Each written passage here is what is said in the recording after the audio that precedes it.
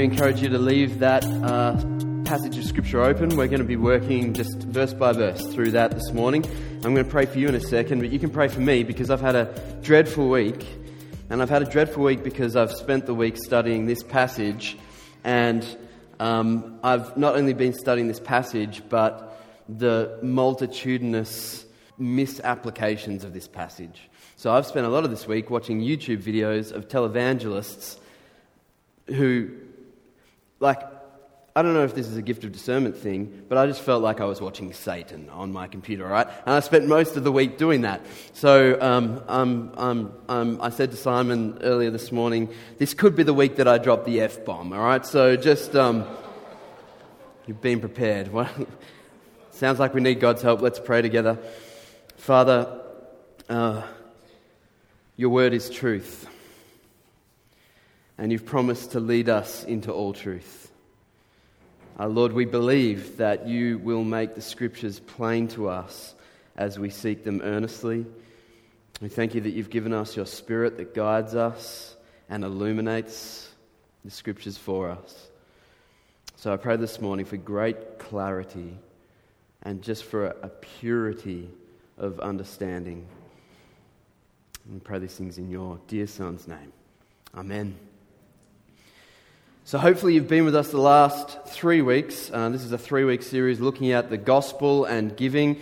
Our main aim in this is to talk about the gospel first and foremost, and then out of that flows our understanding of what this giving thing is all about. And giving can come in many forms, giving of our time, giving of our giftedness, but also giving of our money. And we have been focusing in these 3 weeks on the whole issue of money. And part of the reason for that is that we are a church that has always struggled financially. We're a church that has always shied away from talking too much about money because we don't want to be that kind of church. And the result has been often that we have not been really well taught when it comes to money, and we haven't honoured the Scriptures, which make a big deal out of money and possessions and generosity, stewardship. And so this is part of trying to put that right. So we've talked about in the first week grace and guilt when it comes to giving, that all of our capacity to give generously comes as a gift of grace. Remember, Paul talks about the gift of grace that was given to the Macedonian churches. Though they were in great poverty, they were able to give generously, and that was a result of God's grace to them. And we also talked about guilt, how, when it comes to the issue of money, we can feel great amount of guilt.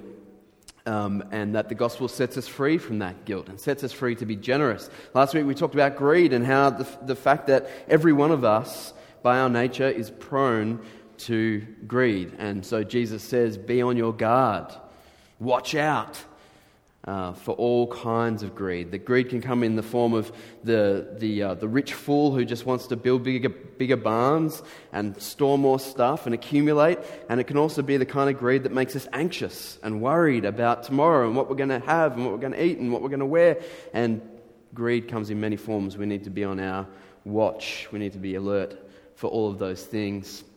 And so this morning we're going to talk about really the goal of giving. If you pardon the pun, what's the bottom line when it comes to giving? What does it produce? What change does it affect? Why, at the very bottom of it all, when we look at the central purpose for our giving, what's there? And so I'm going to talk about 4 different things that giving achieves. And I think I got that on a slide up there. So giving produces righteousness. Giving enables generosity. Giving meets needs. And giving sparks worship. All right. And we're going to see all of those things in 2 Corinthians or 2 Corinthians chapter 9, 6 to 15. So let's jump into it, right? If you've got it in front of you, then please read along with me. He starts out at verse 6. Remember this. That's important, right? He's emphasizing something here. Remember this. Whoever sows sparingly will also reap sparingly. And whoever sows generously will also reap generously. Now, if you're going to go through the pain and angst of watching the YouTube videos that I've been watching this past week, this is the verse, right? This is the verse. This is the verse that every scheming televangelist loves to quote, and only this verse, all right? You've got to narrow it right down. And so you can preach a message from verse 6 that, I'll tell you exactly what one guy said. Todd someone. He said, all right, God wants you to sow, and it's always my ministry, right? It's not someone else's ministry. It's like, God wants you to sow into my ministry. And he was closing his eyes and being really pious, and he was like, all right, there's a businessman, and God wants you to sow half of your business into my ministry, and your business will flourish this year. And he said, there's a couple watching, and God wants you to sow half of your house into my ministry, and God will give you a miracle house. Now, what God's people did with false prophets in the Old Testament was, all right, you can say God is saying this, but if it doesn't happen, we're going to kill you, right? And that was a very big disincentive. That doesn't happen anymore. People get not killed, but rewarded as they... I'm getting angry. As they seek out and pursue the most vulnerable people. Now, here's the thing. Even if you just think about it logically, even if God has in mind a businessman to invest half of his money in this false prophet's ministry, or half of their house, what about the other businessmen and other couples that are watching, right? Just think about it. God's got this couple in mind. These 9 other couples do it, and they fail on their mortgage because they gave it to this guy. It's charlatanism, and it's huge. Like, you watch these videos and you're like, no one's going to fall for this. But there's thousands of these guys making good money.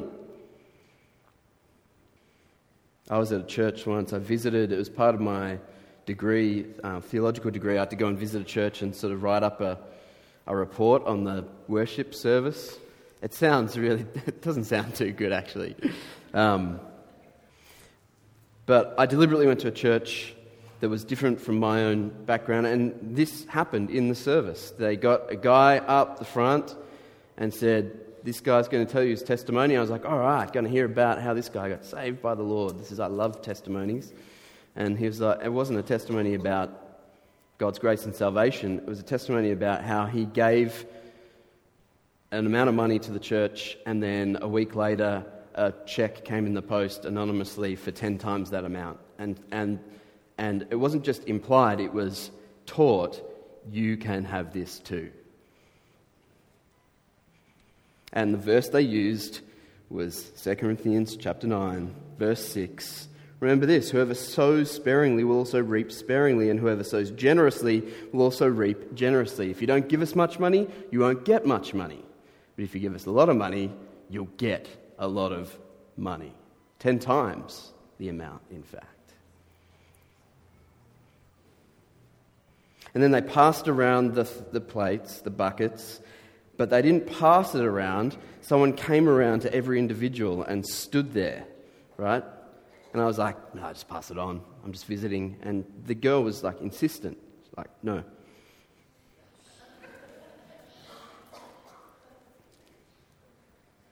So is that what this is saying? Is that what this is saying in this passage? Remember, passage. Remember, chapter. Remember, book. Remember, Bible, not verse. But is that what this is saying here?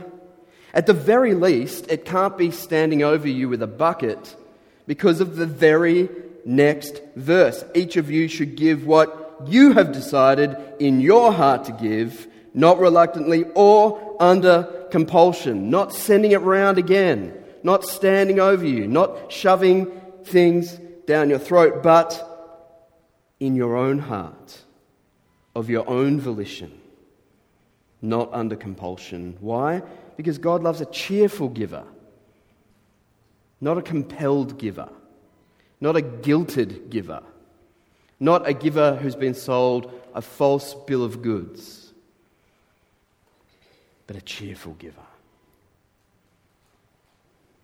So at the very least, it's not about coercion, but verse 7 says God will supply something. Let's look at it. Verse 7, verse 8. God is able to bless you abundantly so that in all things, at all times, having all you need, underline that, you will abound in Ferraris. I got a different translation. I got it off that televangelist, actually. It's the televangelist translation. You'll abound in Ferraris. You'll abound in houses. You'll abound in business acumen. You'll abound in health, wealth, and prosperity. That's what I was being sold this week. That's what I was being sold. And it is a transaction. Even on one of them, though, like if you sow into our ministry, you will get a free prayer handkerchief that this man of God has touched or whatever, and it will heal diseases. Like, that's not free. If I have to give you something to get it, that's a transaction, right? And everything these, mostly men, some women, are doing it's commerce, it's transaction. There's no grace.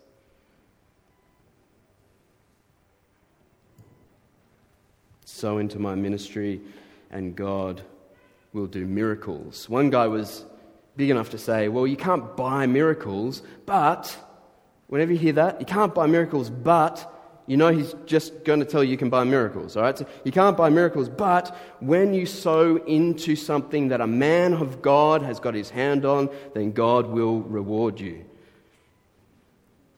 I very much doubt his self-assessment. These are not men of God. They are messengers of Satan. And they don't have the first understanding of this passage. Let's read that verse again. And God is able to bless you abundantly so that in all things, at all times, having all you need, you will abound in every good work. That's what God wants to make you abundant in. Every good work. He wants to supply your what? Needs. If you were to write a list of your needs, the list wouldn't be very long. That's why the Macedonians are giving everything they've got, even though they've got nothing, because they know their needs are very small. So God will supply your every need. This is something that Scripture says over and over and over again. God will provide for you. Jesus says, don't be anxious. God's got this. He's got you covered. And even if you don't have enough to make ends meet in the short term, you have a family around you, your church, whose needs are being met by God, who are called to give generously so that you will have enough. Whether it's by direct means or indirect means, God is going to supply your every need, and the point of it all is that you will be able to abound in every good work. This is about righteousness. Good works. Not good works that earn you favor, but good works that reflect the righteousness of Christ. God gives you money so that you can do good works. That's what Paul's saying. And as you give generously, God supplies every need you have in order to do those good works. Remember, these good works, Paul says in Ephesians chapter 2, are good works that he has set out before the foundation of the world. Before he created anything, he knew you. He knew that he was going to save you. And he knew and planned out for you the good works that you are to walk in. And in order to do those good works, God's going to supply your needs. It's about God from start to finish. It's not about the car that you want to drive, or even about your good health. If you die at 22 from ovarian cancer, God knew that ahead of time. And He supplied all of your needs to do the good works that He called you to do up until 22 when you get to go home.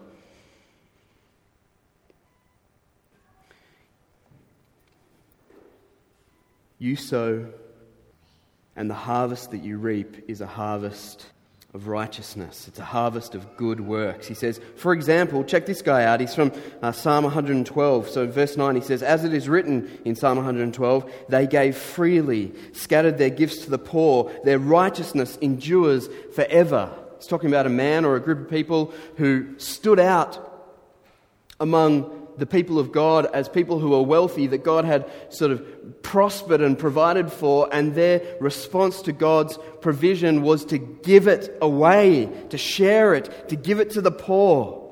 And he says that those acts of righteousness, those good works, endure forever.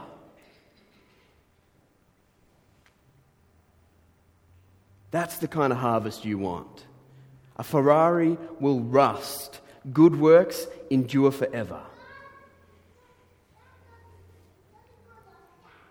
Jesus says, do not store up treasures on earth where moth and rust destroys, where thieves break in and steal, but store up for yourselves treasures in heaven. Their good works, their righteousness endure forever. And just in case you didn't quite get it, or you still wanted to twist the scriptures to line your own pockets, verse 11, verse 10, he makes it all the more plain. Now he who supplies seed to the sower and bread for food will also supply and increase your store of seed. That's sounding pretty good for the evangelist. And will enlarge the harvest of your righteousness. Not bank balance. Righteousness. If you have a greater desire for wealth than for righteousness, then you're not a Christian.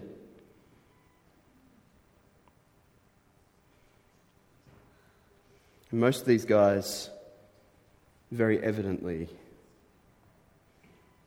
aren't Christians.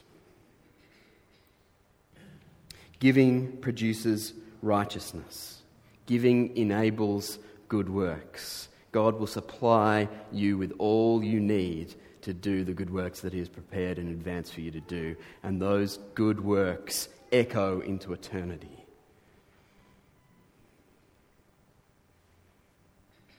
Point number 2, giving enables generosity. Verse 11, you will be enriched in every way so that you can be generous on every occasion, and through us your generosity will result in thanksgiving to God. You'll be enriched so that you can be generous. You'll be enriched so that you will be generous. This completely undermines anyone who stands up at the front of church and says, God gave me this, now look at my house, look at my car, look at my clothes. You've missed the point completely. God may well have given you that money. Indeed, God gives you every cent that you have, but you've missed it. You've missed the opportunity. You've received your reward. Fast car, nice house, that is your reward. It's not eternal, it's temporal. The real reason God gave you that money was so that you could be generous to others. It cannot be any more plain than this. You'll be enriched in every way so that you can be generous. So that you can be generous. How generous? Sometimes, at Christmas time maybe, birthdays. No, so that you can be generous on every occasion. That's a life of generosity.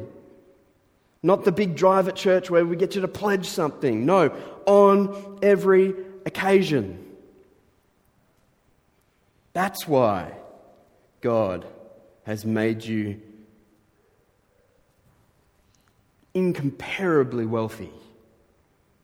If you're sitting here today, you are in the top 5% of people in the world when it comes to wealth. And in terms of the history of the world, you are stratospherically more rich than anyone who's ever lived. And so if you understand, if you've been here and you've actually been listening and the Spirit has answered our prayers and you have come to the conclusion that everything you have is a gift of God and it's not because you put in the work this week and you're a self-made man. No, everything is a gift of grace. If you've come to that conclusion, then the next question out of your mind better be, why? Why? Why am I so rich? Someone asked that question last week. And as if it's a problem for God. Like, why do we have so much money when so many people in the world have nothing? If God is responsible for dishing everything out. That needs to be your question right now. Why am I rich? I say this so often to Renee. How do we have this much money? We just bought new couches for our house. I was like, this makes no sense. Most of our lives we've been pulling stuff off the side of the road, you know. I used to own this ute, and it was so good because we get new furniture every week, right? Just pulling stuff off the side of the road. It's hard to get those fluoro stickers off, but once you do... And then we bought the first time we bought new couches, and I was like, this is insane. This leather is so soft. How have we got this money? The answer is, God gave it to you. And the reason He gave it to you is not so that you can luxuriate in it. It's so that you can be generous to others.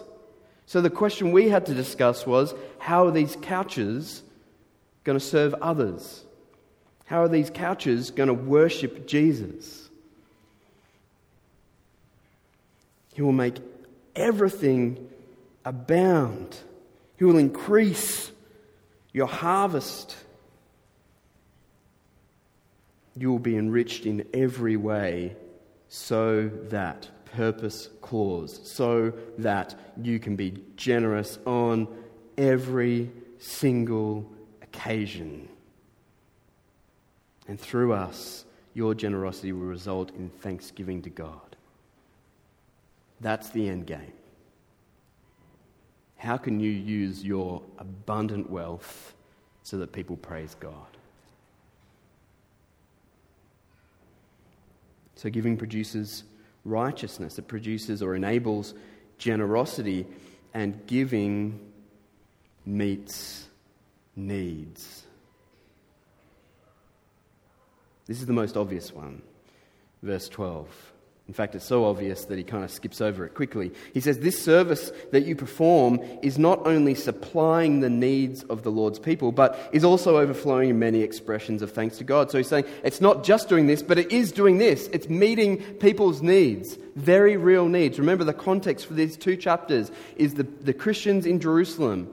They were Jews. They've become Christians. They've been ostracized. They've had their businesses taken from them, their houses taken from them. Their breadwinners have been thrown in jail. They are destitute. They've got nothing. And so Paul's appealing to the rich Christians in Corinth to supply the needs of the poor Christians in Jerusalem. And he's saying, obviously, this is one of the outcomes of your giving. People's needs are being met.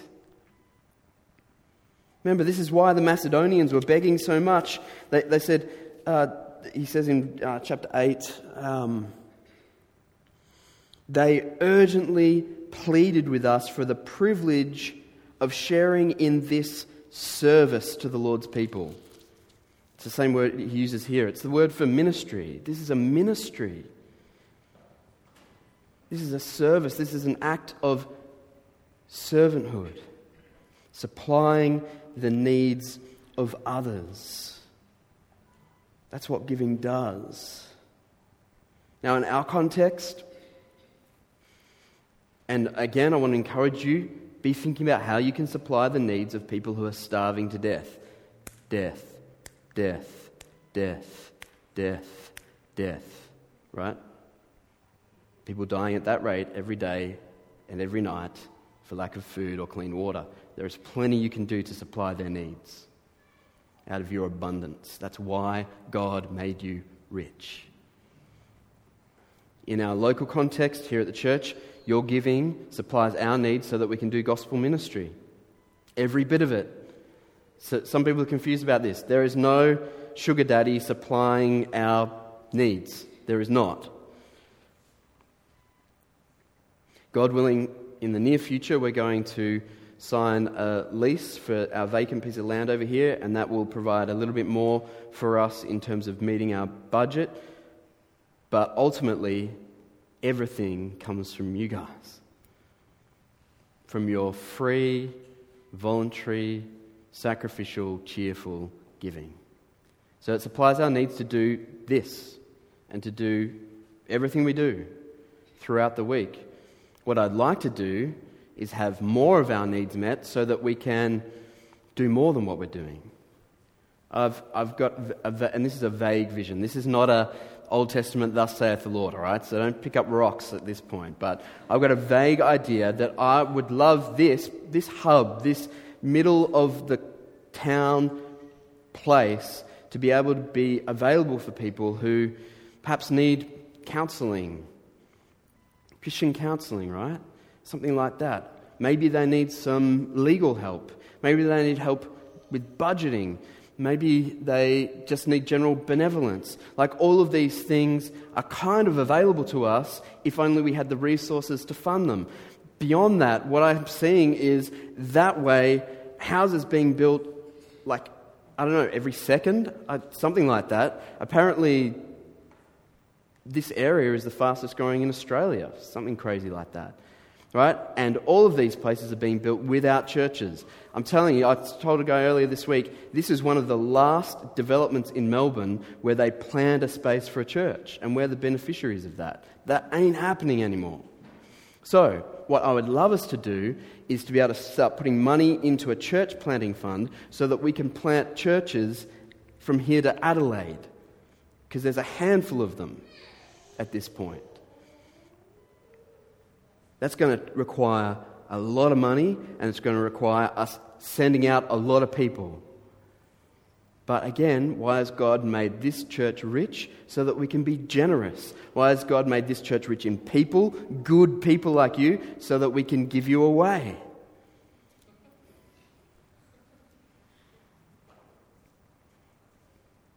So, your giving supplies our needs in the short term for our basic bottom line gospel ministry and for greater things, God willing.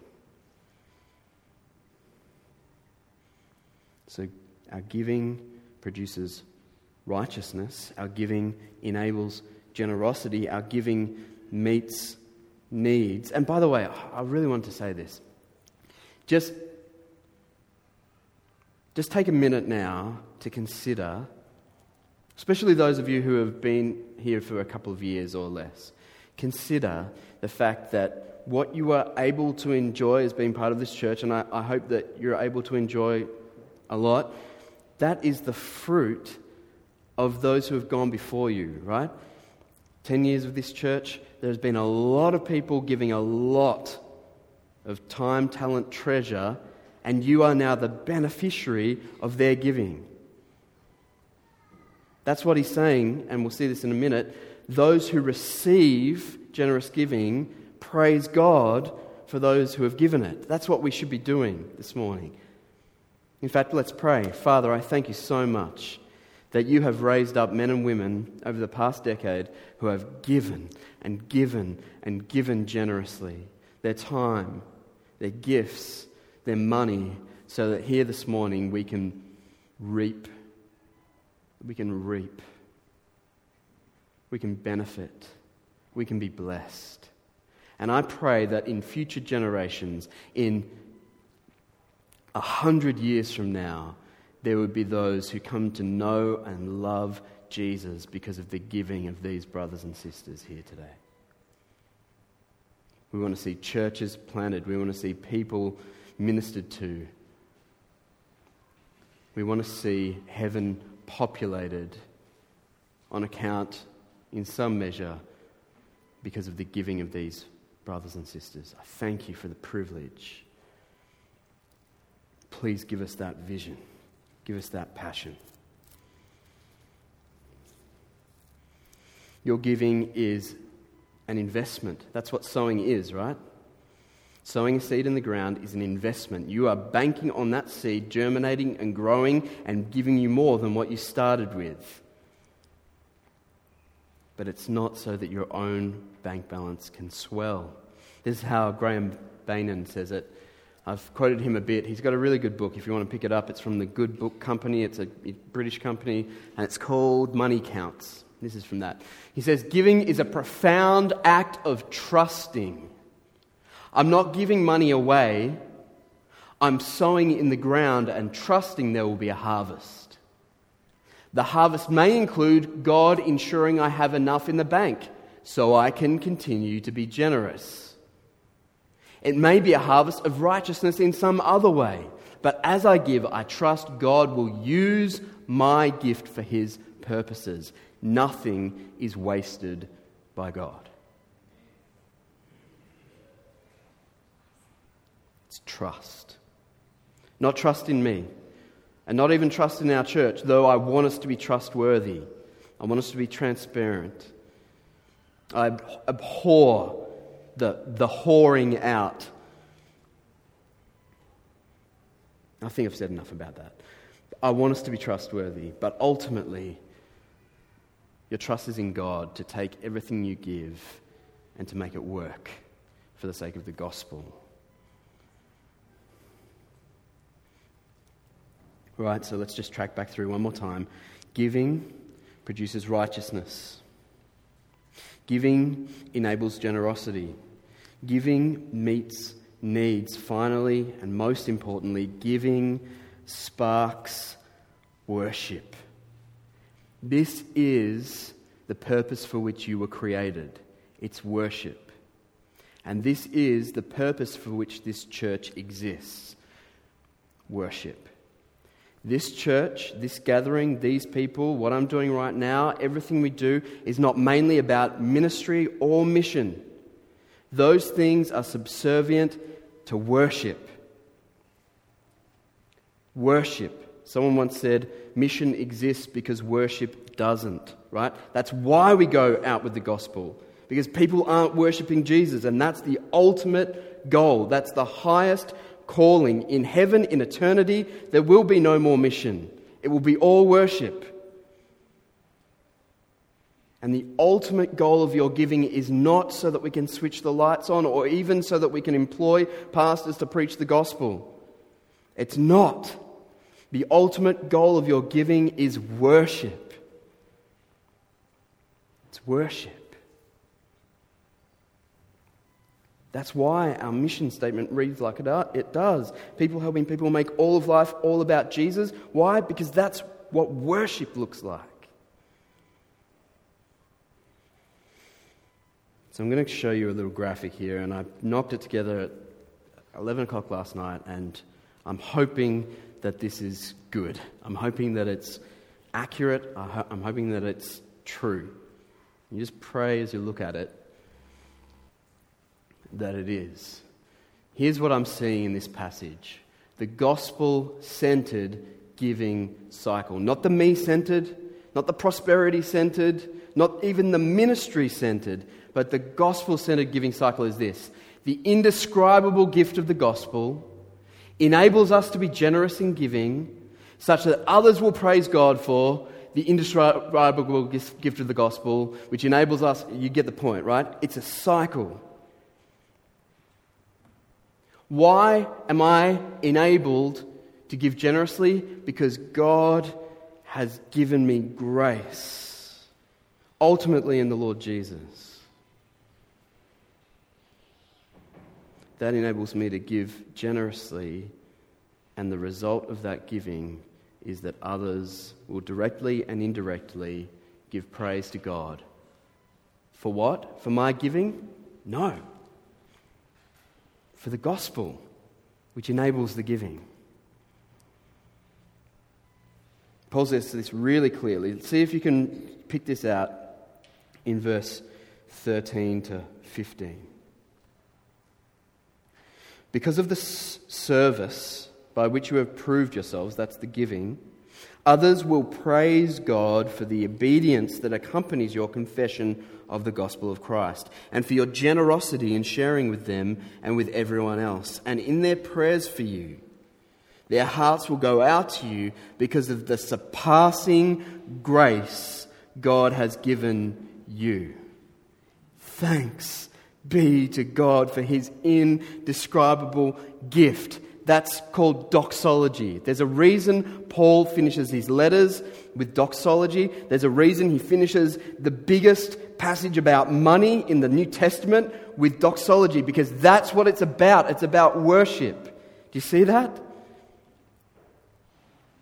That's the end game. He doesn't even mention the poor Christians in Jerusalem or in Macedonia or even the Corinthians. His focus is on God. Thanks be to God for his indescribable gift. That is the gift of Jesus, the gift of grace, the gift of salvation. Why is he thanking God for that when he's talking about money? Because that's the only reason that anyone can be generous. It's the cycle. It starts with God, it flows through us, and it ends with God. It's a beautiful thing. Starts with God in giving grace, flows through us in giving generously, and it ends with God in giving grace. I want to be a part of that. That is so much bigger than building projects or even ministry and mission. That is so much bigger than any of that stuff which will come and go. Worship endures forever. So in this series, we've looked at how our giving interacts with grace and guilt and greed and gladness, and we've looked at the ultimate goal of giving this morning. But the thing that I want echoing in your ears this morning is that this whole issue is so much bigger than us. It's so much bigger than this church. It's so much bigger than ministry or our needs or our budget. Are you getting that? I really hope that that's what's been reverberating every week. This is about worship. This is about your heart. And because of that, worship is not about being compelled. It's not about being guilted. It's not even about knowing what each other is doing. It's about being aware of our propensity to hoard and to be greedy and to be twisting God's word to line our pockets. It's about being aware of all those things, the danger that exists there, that money itself is a root of all kinds of evil.